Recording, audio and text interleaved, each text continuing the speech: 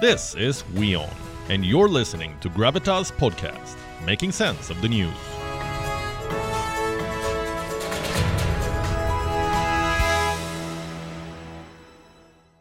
We have been reporting non-stop all day on the massive earthquakes that have struck Turkey and Syria.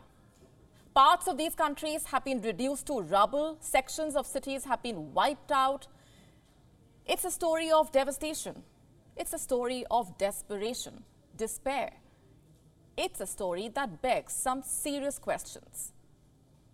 It also calls for some unbiased analysis.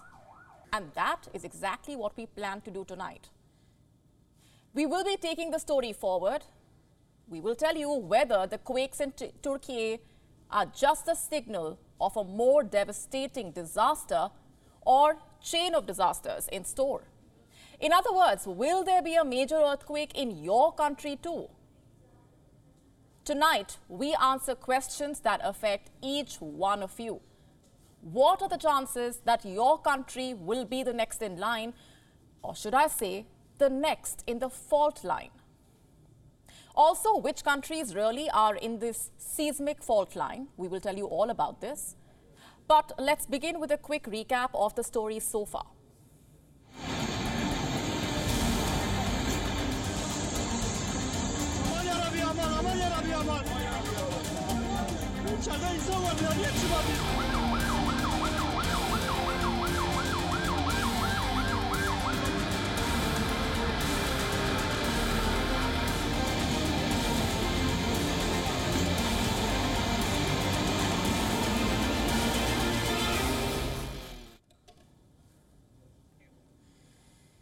What you just saw is the result of not one, not two, but multiple earthquakes that have hit Turkey and Syria since this morning.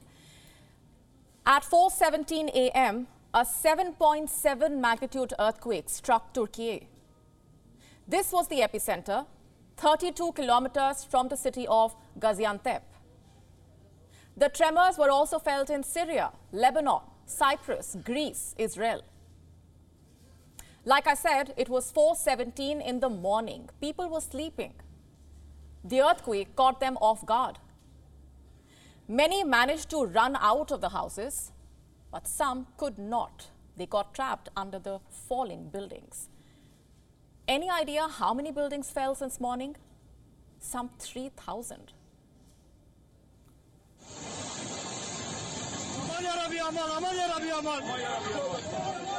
İçeride insan vardılar, niye çıkmadınız?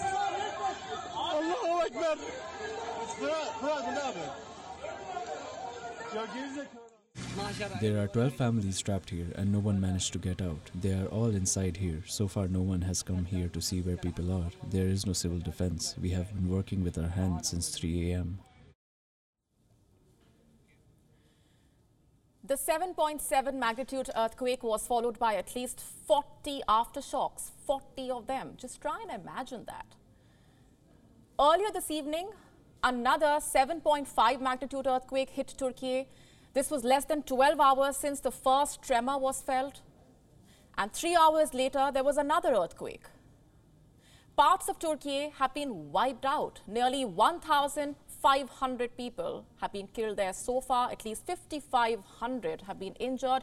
Most of them are from these cities: Gaziantep, Kahramanmaraş, Hatay, Osmaniye, Adıyaman, Malatya, Şanlıurfa, Adana, Diyarbakır, and Kilis.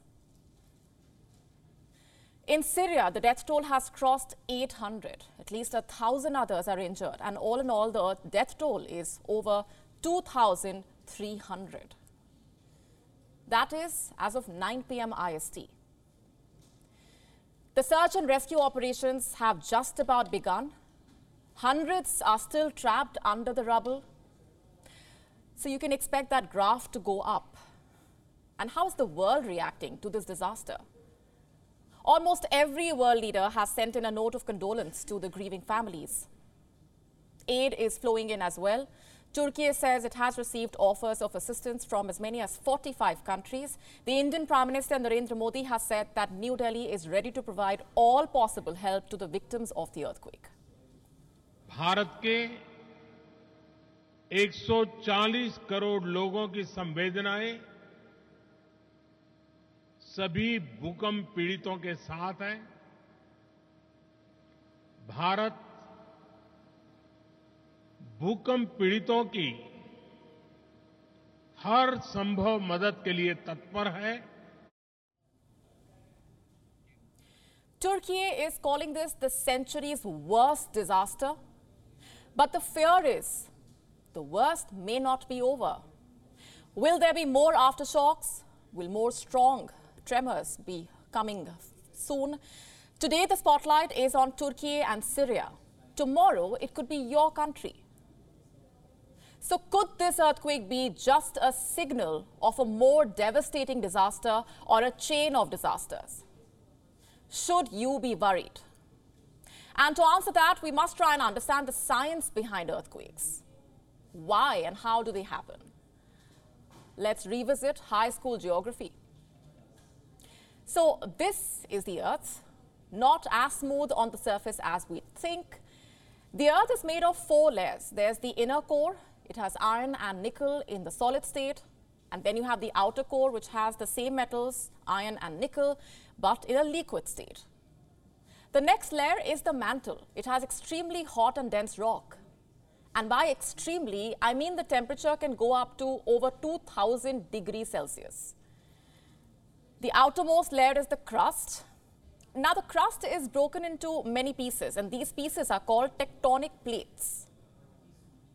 Now there are at least 15 major tectonic plates. They float on the mantle, mostly smoothly, but sometimes these plates get stuck to one another. And then pressure builds up, causing the rock to snap. And when that happens, it's an earthquake, like the one in Turkey today. Now, there are some regions in the world that are particularly prone to earthquakes, not for any fault of theirs, but because of where they are located on the fault lines. Which countries are these? Japan, Indonesia, China, the Philippines, Iran, Turkey, Peru, the United States of America, Italy, Mexico. Most of these countries are located in the Pacific Ring of Fire or along it. Now, what is the Pacific Ring of Fire? Like you can see in this image, the Pacific Ring of Fire is a horseshoe-shaped belt. It is around 40,000 kilometers long and goes all the way from Tonga to Indonesia, Philippines, the western coast of North America, and down to the Andes mountain of South America.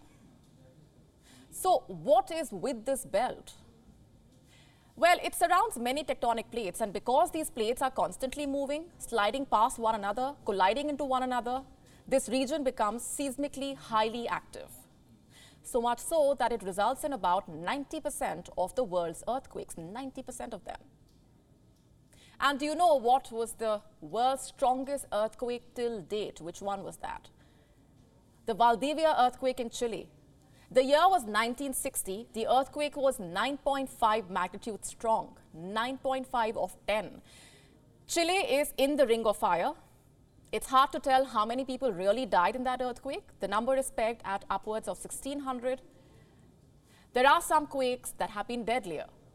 The 2010 Haiti earthquake, for example, it was 7 on the Richter scale, and it claimed the lives of over 315,000 people. The 2004 Indonesia earthquake. Sumatra was hit by a 9 magnitude earthquake. Over 227,000 people lost their lives. The 1920 China earthquake killed over 200,000. It was 8.3 on the Richter scale. The 1923 Japan earthquake destroyed over half of the bricks buildings in Tokyo and killed over 142,000 people. Like you figured out, most of these countries are in the Ring of Fire, and Turkey is one of them. It is located on the Anatolian tectonic plate. Experts say almost 95% of the country's landmass is prone to earthquakes. And since 1900, over 90,000 people have reportedly lost their lives in over 76 earthquakes that have hit Turkey. Will your country be next? Experts say it's hard to tell. While we know the physics of a quake, this is one disaster one cannot predict. Unlike floods, which one can prepare for in case of heavy rainfall. The floods in Pakistan, for example, it's another story. The country never bothered preparing for it. And then there is a tsunami that often follows an earthquake, like the little tsunamis that hit Cyprus earlier today, or a drought that follows a prolonged dry weather, like the droughts in America. But how do you predict an earthquake? All the technology in the world, but we are still far from coming up with a mechanism. What experts can say, though, is which country has the potential of being the next one? Which one is that? Any country along the Ring of Fire. And for a long time now, there has been particular focus on the Himalayas, that there is a strong likelihood of a big earthquake in the Himalayas. And why is that? Because of the continuous energy accumulation in the plate that this region sits on. There have been 4 major earthquakes in the region in the last 150 years. There was the Shillong earthquake of 1897, Kangra 1950, the Bihar-Nepal earthquake in 1934, and the Assam earthquake in the year 1950. Experts believe there is a likelihood of an earthquake more major than any seen in the last 200 years. Of late, tremors are being felt in New Delhi, also in the surrounding states. There have been some 4 minor earthquakes in the last couple of months itself. Could this lead up to a big jolt? One hopes not. Tonight, our prayers are with those in Turkey and Syria. And this is a developing story. We promise to keep you posted.